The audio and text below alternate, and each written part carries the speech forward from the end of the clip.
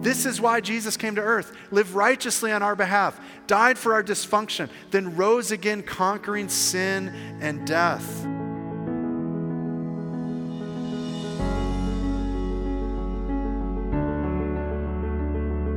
You're listening to David, a sermon series preached at Shoreline Church. For more audio or theological content, please visit thisisshoreline.com.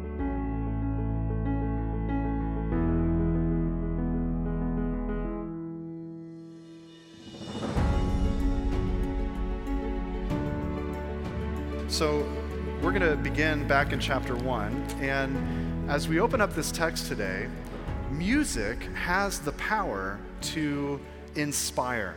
It has been said that music can move you emotionally, it can sometimes motivate you to action, and it can sometimes greatly annoy you. If you're a mom and you have young children, you certainly know that some music can be greatly annoying. All I have to say is the phrase "baby shark," and you know exactly what I'm talking. If you don't know what I'm talking about, you're welcome. Don't look it up. Do not Google that later, okay? Music, some have said, has the power to change the world. And certainly there have been some songs in history that have been sang at just the right time to kind of accompany a revolution. Certainly certain songs in the 1960s helped shape and frame the views that people had and have kind of themselves become anthems of revolution. Now, we've been studying the life of David through our survey of 1st and 2nd Samuel. And today we come to a song that literally changed the relationship between David, the ruddy young shepherd boy who had taken down the giant, and King Saul, who began to, in this chapter, be overcome with a jealous rage against David. And so as we pick up our story here in 1 Samuel 18, it seems as though, as one person said, Goliath's fall shook more than just the ground.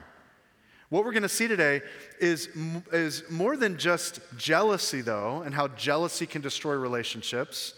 We will see that. But we're going to see a bitter contention between what you could call the vainglory of someone who is only seeking their own renown and the glory of one who puts his enemies at his feet and whose name alone is esteemed above every other name.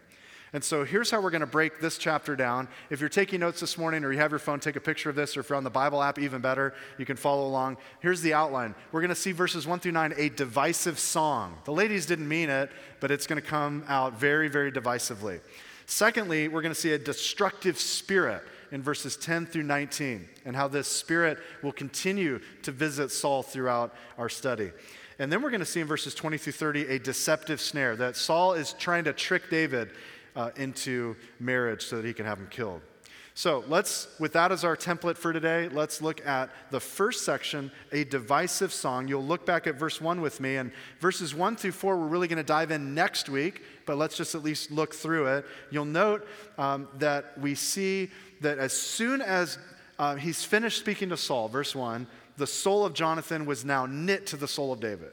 So this is taking place immediately after chapter 17, where David defeats the giant Philistine Goliath. If you weren't here last week, you need to go back and listen to that sermon. We ruined the story of David and Goliath, didn't we? But we ruined it in a good way.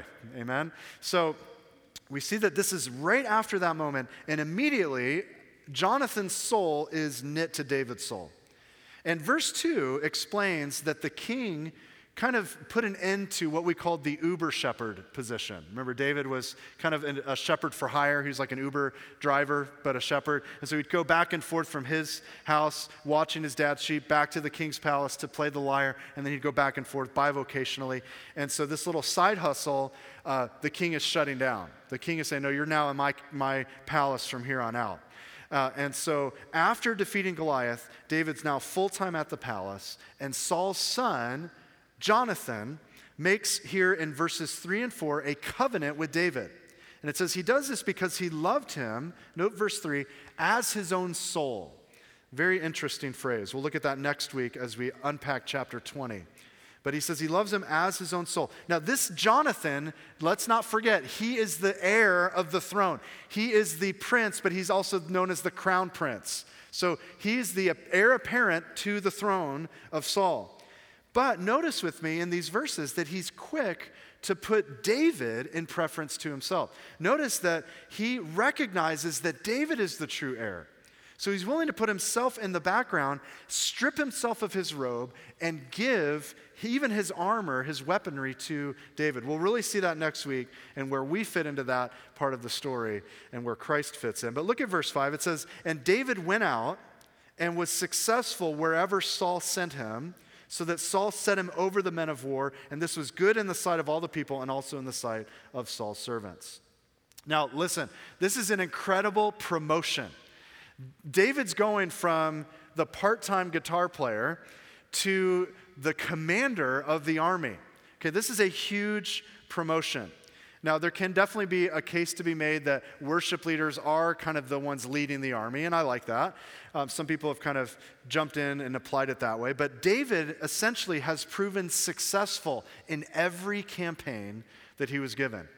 And he was so faithful in it that Saul now elevates him over the entire army. Just think about this. David, the little red-headed shepherd boy, who is the musician, the cheese sandwich delivery boy, he is the one who's now David the general. That's huge.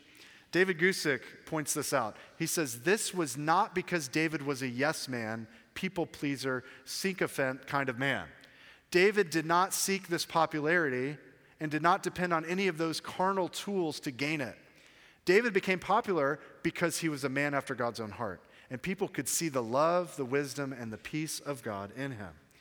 Now, just make a little side note here. When God is the one who's raising you up versus you trying to raise yourself up, you don't have to try to promote yourself.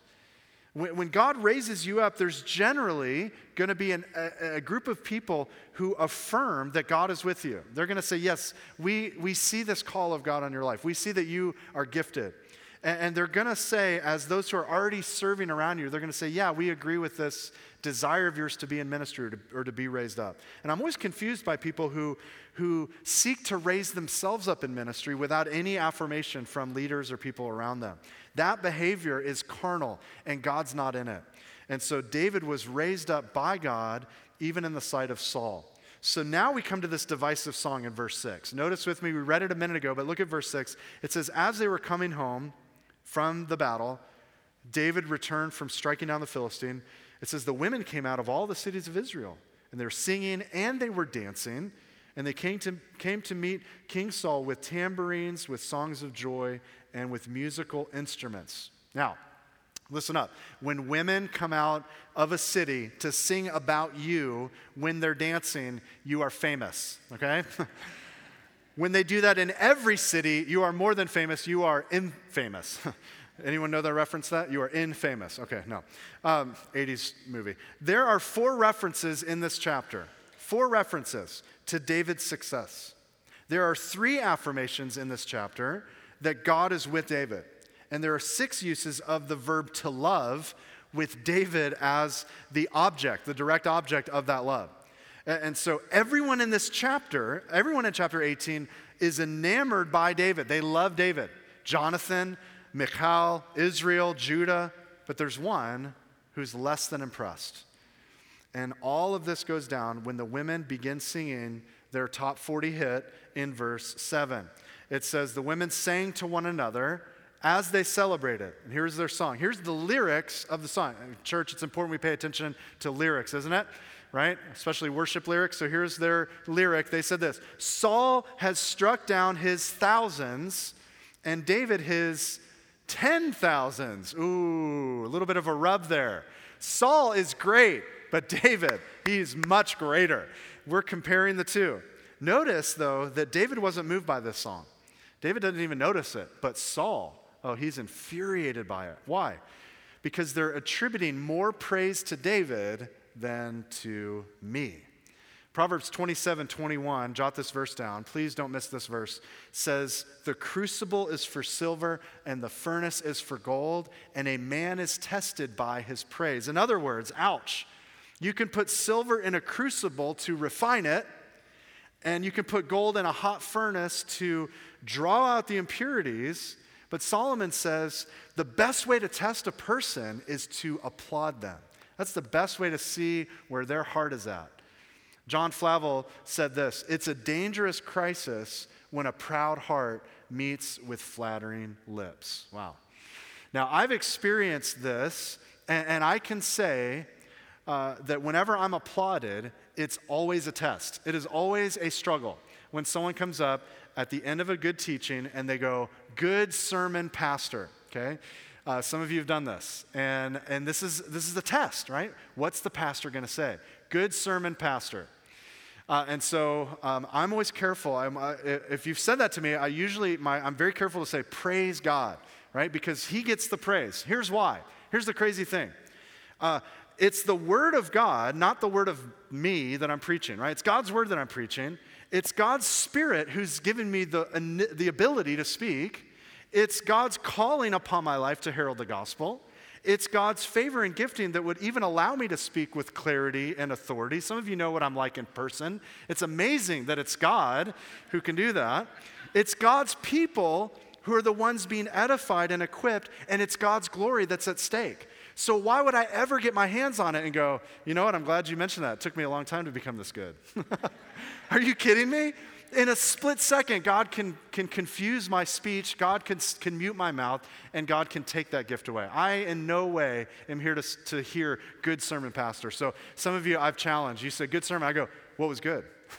What was good about it? I'd rather hear "that was awful," but God is good. God is good. So listen, if you want to test a man or woman, give them praise. Or for our purposes in this text, test someone by praising someone else near them. So applaud someone next to them, right? So verse 9 tells us that Saul eyed David from that day on. Now this wasn't an eye of favor. This was an eye of jealous, secret hatred. Brooks says this: "It is a sign that the Spirit of God has departed from men, if they be continually envious and suspicious of those about them and cannot endure to hear anyone praised but themselves." A lot of times people come up to a husband, "Hey, just so you know, like, your family is awesome. Those kids are great," right? And the wife is sitting there going, who are you talking about, right? And so it's easy for us to test where we're at when someone near us receives the praise. Now let's see what happens in our next section. This song incites jealousy. And now we come to the second section, a destructive spirit. Look at verse 10 with me. Verse 10 tells us, "The next day, a harmful spirit from God rushed upon Saul, and he raved within his house while David was playing the lyre as he did day by day. Saul had his spear in his hand, and Saul hurled the spear, for he thought, 'I will pin David to the wall,' but David evaded him twice. Saul was afraid of David because the Lord was with him, but had departed from Saul." Now, if I can have your attention, the first time I read through this, I thought, wait, hold on, David, what are you doing, man? Why would you stick around?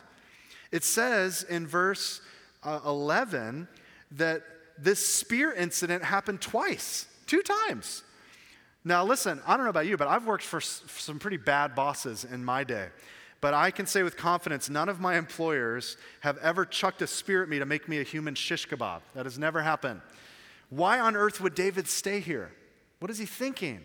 Isn't it apparent that this guy wants to kill you? Well, remember, from chapter 16, David knows in his initial employment that Saul is a tormented man. So he knows that.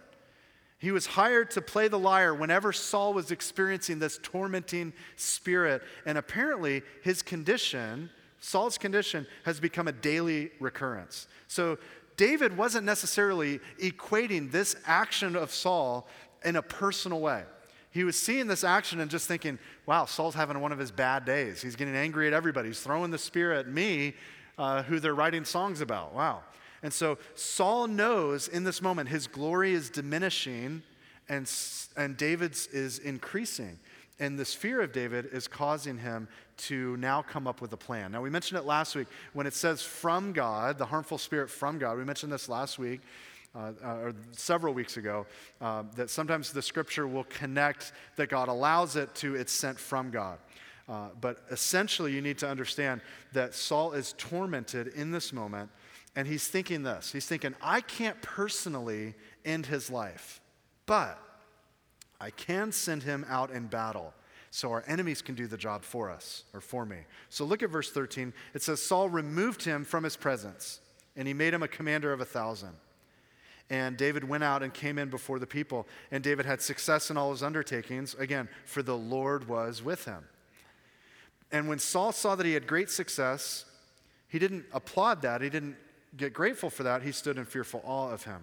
But all Israel and Judah loved David, for he went out and came in before them. So notice with me that Saul's jealousy of David leads him to begin to scheme against him. This destructive spirit is leading him in his jealous rage to come up with a plan. Plan A did not take a lot of strategy. I'm just going to, what do we do? Give me something to throw. Here's a spear. I'm going to pin him to the wall. That was plan A. Plan A didn't work. David's spry. Okay, he's good with sheep. He's taken down a bear. He's taken down a lion. He's taken down Goliath. He's maybe spry. He's a little guy, so he's kind of, he sees the spear, boom, did one of these little, juke moves. So, okay, man, plan A didn't work. I need more spears. No. So plan B. So plan B is either I'm going to send David out to war and hope that he's killed in battle, or if David loses a battle but doesn't die, well, then no one's going to sing about him anymore, because it's kind of like, how do we strum up the guitar on that one? Like, David lost again, right? So no one's going to sing about him anymore. I'll be the lyrical choral content now again. And so his plan is to send him out. But it doesn't work, does it? Plan B also fails because David continues to have success. So now his plan gets more complicated. Plan C is either to entice David to marry his daughter, and thus this gives Saul leverage to kind of push David out into more battles, like marry my daughter and go out and fight more. Or it's a ploy to marry his daughter or offer his daughter, and then at the last second to do a bait and switch and humiliate David by giving her to someone else. And that's what he ends up doing. We read that Merab, Saul's oldest daughter, is promised to David. But remember, from last week, she was already promised to David. She was promised to whoever felled the giant. And David did that, but now I guess there's more strings attached, and Saul hasn't kept his word. So instead, he invites David to marry her if he'll be valiant and fight the Lord's battles. But notice how David responds in verse 18. It says, David said to Saul, well, who am I? Who are my relatives? Who is my father's clan in Israel that I should be son-in-law to the king? I'm nobody. Note with me the great humility with which David responds. David did not say, well, yeah, of course you're asking me. I'm the one they've written the songs about. We won't recall the lyrics or anything, but, someone's killed their thousands, but I've killed tens of thousands, so of course I should be the obvious choice for marriage. No. David says, who am I? He still has that humility and that idea of who he is in light of the king. We'll see that attitude of humility and meekness continue through our study. But note with me that he invites David to marry her if he'll be valiant, and eventually humiliates David. So we're told in verse 19, just at the time when he was going to marry her, Saul does a bait and switch, and she, his oldest daughter, is given to Adriel the Meholathite for a wife. Now, all of these schemes are flowing out of a destructive heart of Saul. You can't blame it on the Spirit. The Spirit may have kind of maybe provoked him, but this is all flowing out of a destructive heart. He can't say, the devil made me do it. It's the devil. It's that angry spirit. It's the jealous spirit. It's the demon of chocolate, right? You can't blame it on the devil. And even though he's being tormented, he's responsible for how he's treating this young man that he's insatiably jealous of. Now, as we're on this topic, I want to make sure we understand that there's a difference between jealousy and envy, okay? There is a big difference. And sometimes it can be confusing, which is which. So I found this quote helpful this week. This is by Collins. He says this, there is a distinction between jealousy and envy. To envy is to want something which belongs to another person. Remember, Paul brought this up in Romans. He talked about coveting. And the scripture in the Old Covenant says, you shall not covet your neighbor's house, his wife or his servant, his ox or donkey, or anything that belongs to your neighbor. In contrast, that's envy. In contrast, jealousy is the fear that something which we possess will be taken away by another person. He goes on to say this, although jealousy can apply to our jobs, our possessions or our reputations, the word jealousy more often refers to anxiety which comes when we're afraid that the affections of a loved one might be lost to a rival.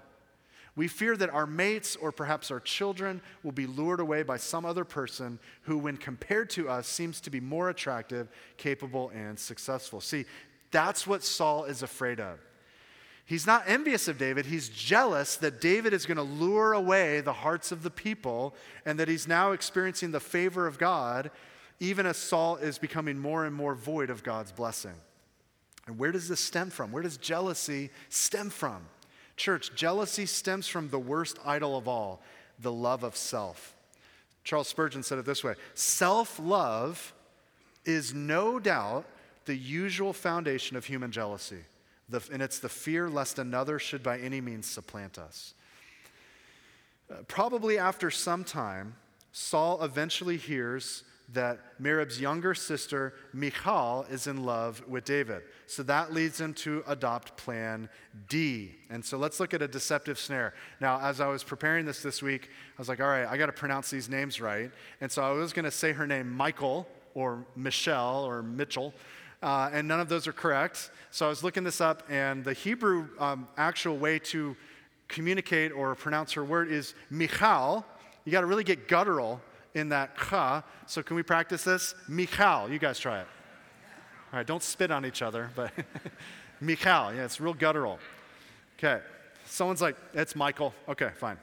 So look at verse 20. He's now going a little bit deeper because he finds out, oh, there's finally fortune on my side. Plan D, let's try it out. Look at verse 20. Saul's daughter, I'm just going to call her Saul's daughter. How's that? She loved David. And they told Saul, and the thing pleased him. Here we go. Now my plan will work. So verse 21, here's his plan. Saul thought, let me give her to him that she may be a snare for him, and that the hand of the Philistines may be against him. Now we'll find out the character of this gal later in our study, and you'll see that may be why he says she'll be a snare to him. He's not giving her with joy. He's like, I'm giving her with joy because I know she's going to be a difficult wife to deal with. And so it says, therefore Saul said to David a second time, okay, now you shall be my son-in-law. Notice that we don't see any complaint here. David's not saying, hey, yeah, okay, I already know your tactics. This has happened before. We'll see it we'll believe it when we see it. We don't hear anything from David, but Saul commands his servants to go up to David in private. And again, David's response is in verse 23. Does it seem to you a little thing to become the king's son-in-law, since I'm a poor man and I have no reputation? Wow. Same response here that David had with the offer of marrying the firstborn. His attitude is, I don't deserve this. I have no reputation. That's not true. The reality was that he had a bigger reputation than Saul the king. And he's already been promised a wife publicly before he defeated Goliath. And then he was promised her literally, and then that was snatched away. And I think it's interesting, whenever someone's demanding what they deserve, I deserve this, and they lament that my reputation's not what it could be, you got to beware. David continues to make himself a man of no reputation.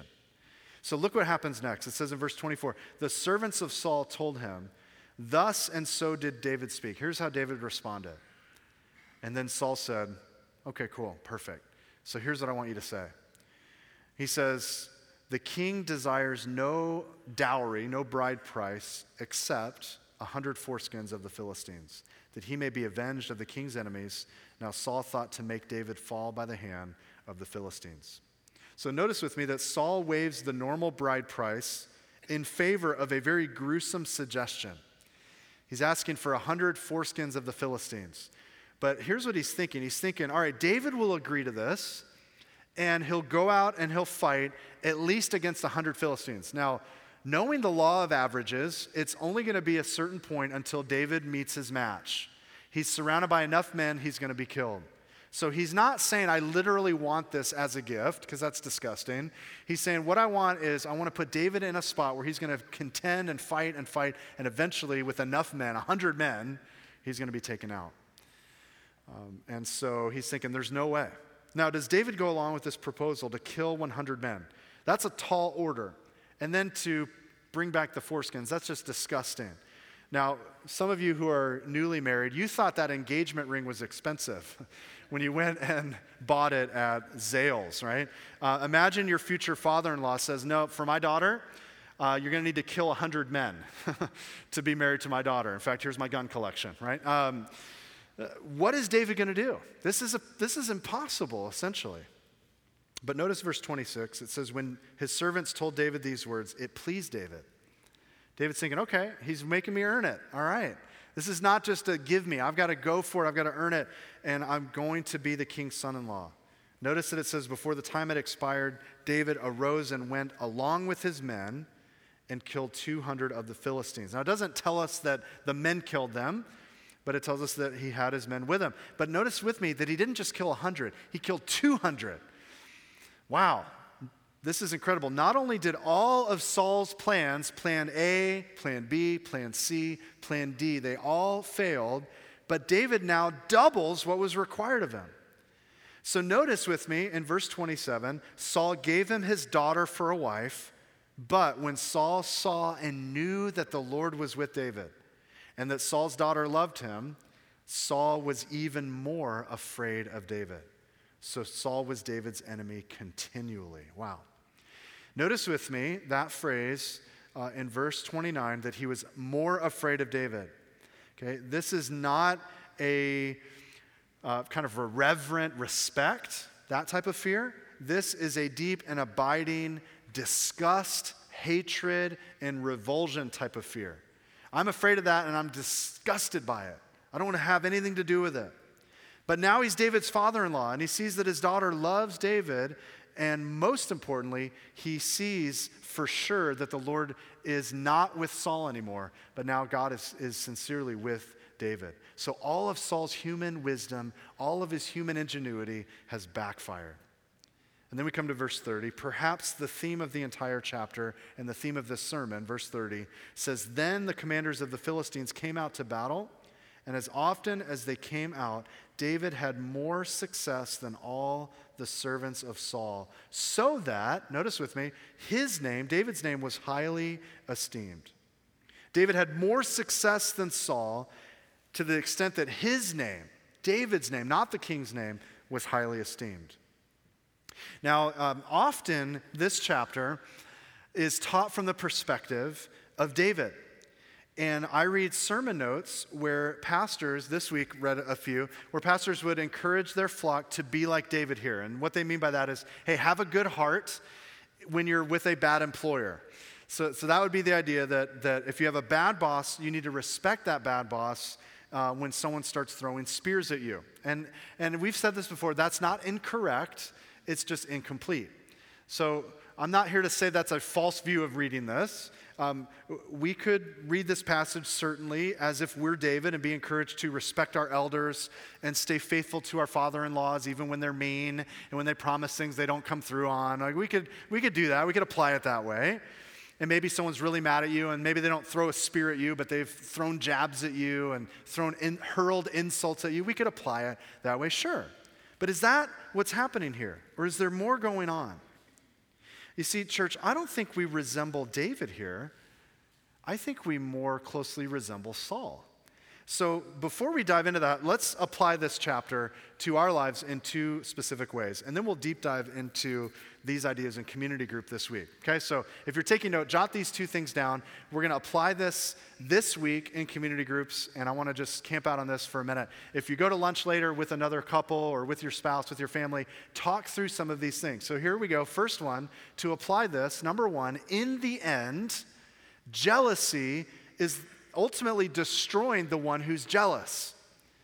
We're going to see Saul's downfall continually fleshed out as we read through the rest of 1 Samuel. And as we do, keep in mind how fascinating it is that the one who's jealous is almost always the one who ends up being destroyed. It's rarely the person that they're jealous of who comes into misfortune.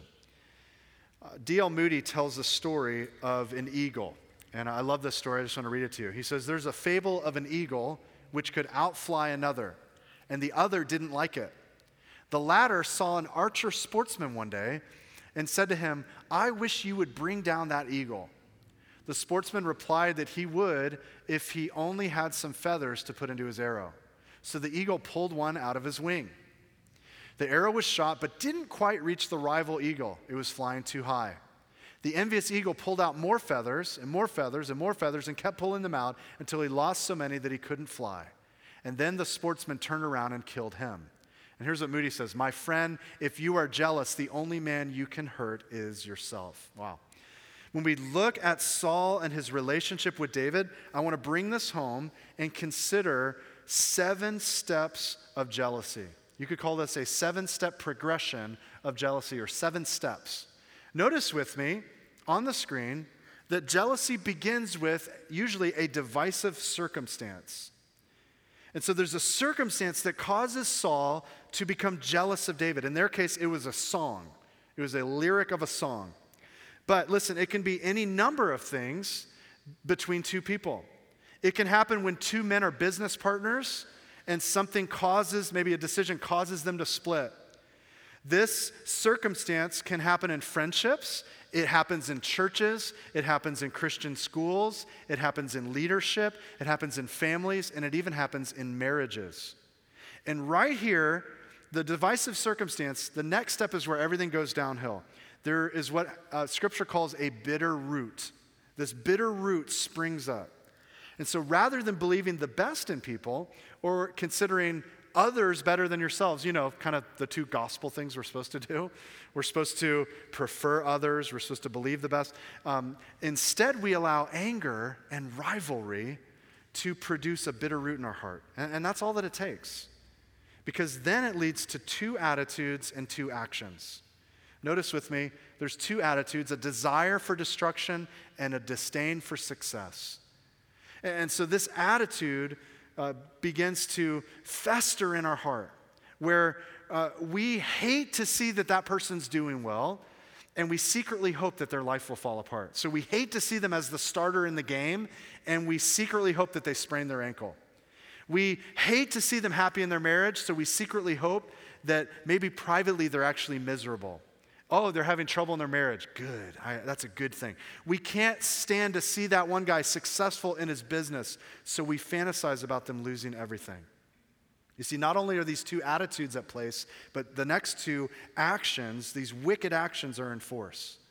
Like Saul, we can, number 5, distance ourselves from the relationship, where we have a removal from proximity, we get away from them, or we begin to engineer circumstances to push that person away. And in the worst of sinful scenarios, some have even crafted their situation, their scenario, in such a way that a trap is set for that person to fall. Some have even sought the life of someone that they're jealous of. Song of Solomon 8:6 tells us, "For love is as strong as death, and jealousy is as fierce as the grave." You see, what jealousy does is it leads to this last idea on the screen of those 7, which is a perpetual enmity between 2 people that will never end until the jealous person mortifies their sin and submits all of it to a holy, just, and righteous God who doesn't wink at this sort of hidden wickedness. Now, there's 3 passages in particular that I want to highlight that will help remedy a jealous heart. And I'm teaching this to the church. This is not a message for unbelievers. This is for believers, because this is something that plagues even believers. So here's what the Scripture would tell us. Jot these verses down or take a picture. The first is Hebrews chapter 12, verses 14 and 15. The writer of Hebrews encourages the church that was meeting together, strive for peace with everyone and for the holiness without which no one will see the Lord. See to it that no one fails to obtain the grace of God, that no root of bitterness springs up and causes trouble, and by it many become defiled. You see, the writer of Hebrews tells us we're to be ambassadors of the grace of God. And in a church community, one person's bitterness can spread like leaven to many others. So we need to make sure everyone who's a shoreliner does not miss the grace of God. Second verse I want you to jot down is Ephesians 4, 31 and 32. Paul tells the church in Ephesus who had their doctrine down, and yet Jesus would tell them 30 years after being established, you've left your first love. And so Paul maybe picked up on that, said, let all bitterness and wrath and anger and clamor and slander be put away from you, along with all malice. be kind to one another, tenderhearted, forgiving one another as God in Christ forgave you. Notice from this verse, we're to let unforgiveness go, including the practical ways that this fleshes out in our lives. So for some, it's bitterness internally. For others, it's wrath verbally and emotionally. For many, it's clamor, which sounds like a lot of loud noise for all to hear. Whereas for others, it's quiet slander that spreads just from person to person. But all of this malice, he says, is to be put away from us. And as followers of Christ, we're to have kind, tender-hearted forgiveness for one another. And the reason we do this is not because we're good people after all. No, it's because of what we've been forgiven by a holy, just God. Can you imagine that you and I are treasonous? We're traitors against a just God. And can you imagine for a minute if God were to say, you know what? I actually am going to revisit your sin upon. The cross wasn't sufficient. So I'm going to withhold some forgiveness today. I'm going to withhold some grace today. Can you imagine that? Far be it. May it never be. But his grace is greater than all of our sin. So our grace for others should follow suit.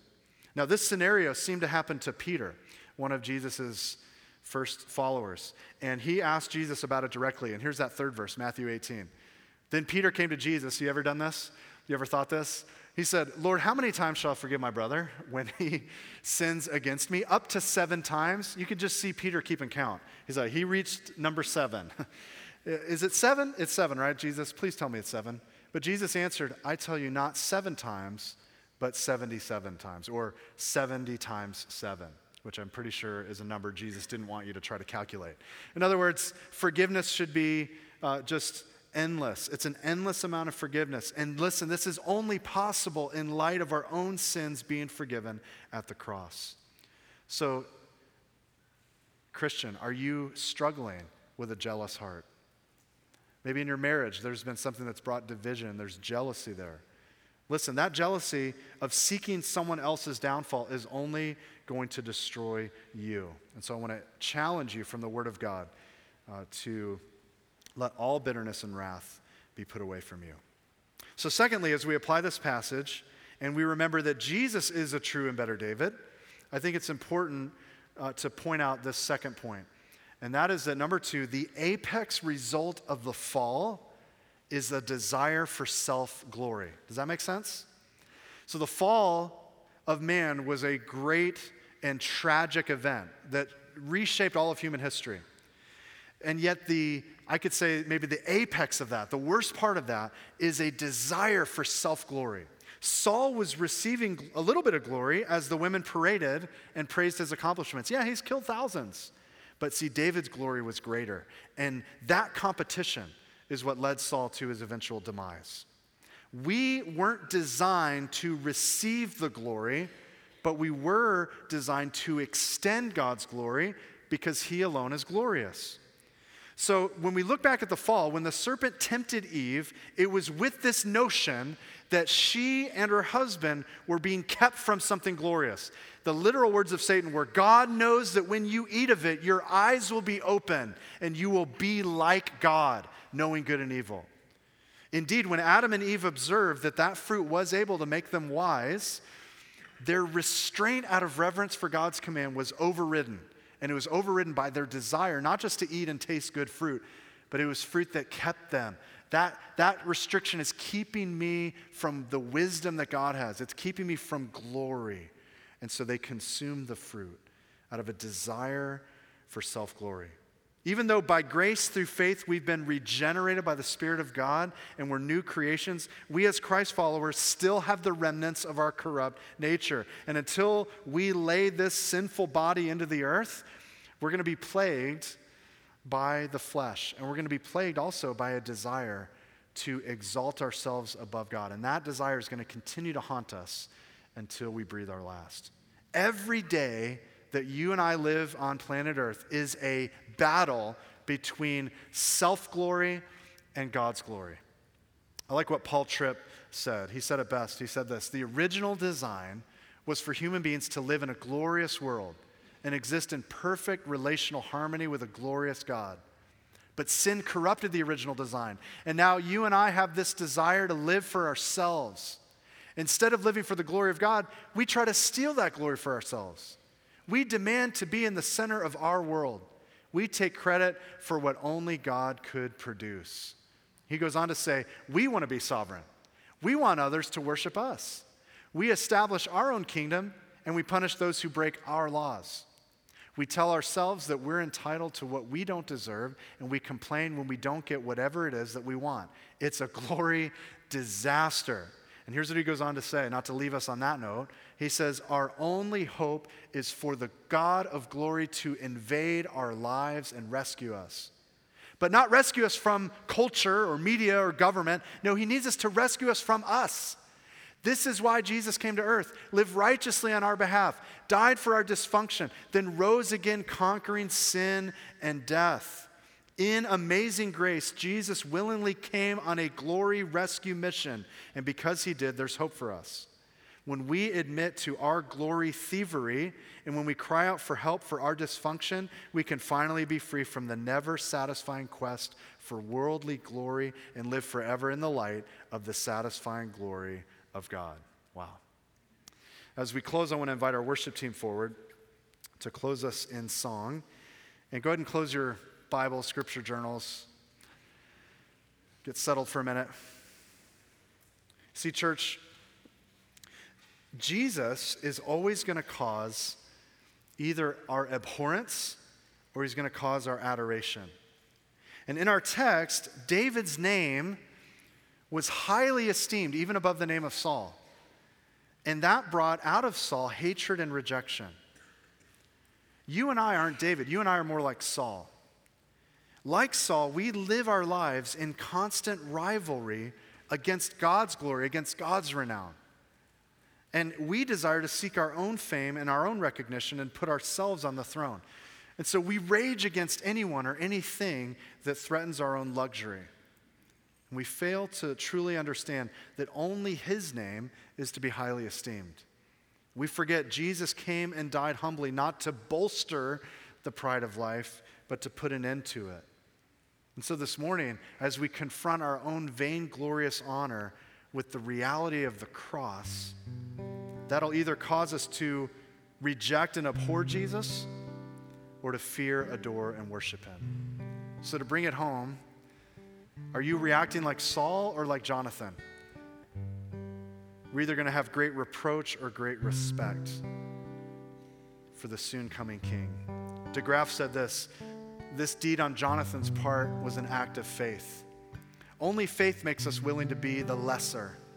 Faith causes us to surrender the rights we pretend to have over against the Christ who is truly Israel's king. My desire is that we'd be like Jonathan, that our soul would be knit to the Lord Jesus Christ, that we would love him, we'd lay ourselves bare before him, that we would offer up our very lives for his service and defer to his rule and reign, even as we wave the white flag of our own agendas and the empty praise of men. Christ alone is truly the man after God's own heart. Amen. Father, we pray that you'd help us to understand these truths, Lord. We so often fight against the glory of God and desire to extend our own glory. In jealous rage, Lord, we can bring others down so that our name will be exalted, our name will be promoted, our agendas will be furthered. Lord, forgive us. You've created us on purpose, for a purpose, to extend your glory. And so, Lord, may we live our lives in light of the glory of the gospel of Jesus Christ.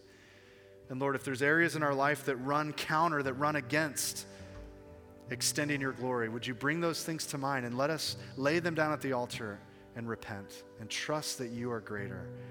And so, Lord, we thank you that you, Jesus, are enough, that what you did at Calvary was enough to cover our sin, that, Father, you're not going to revisit your wrath upon us. What Christ has done is sufficient, and the scriptures are sufficient for everything we need for life and godliness. So we look to you today, Lord. I pray, rob us this morning of our glory. Forgive us. Lord, fill us afresh with the desire to see your glory extend to the nations. And we love you and we thank you. And to that end we pray in Jesus' name alone. Amen.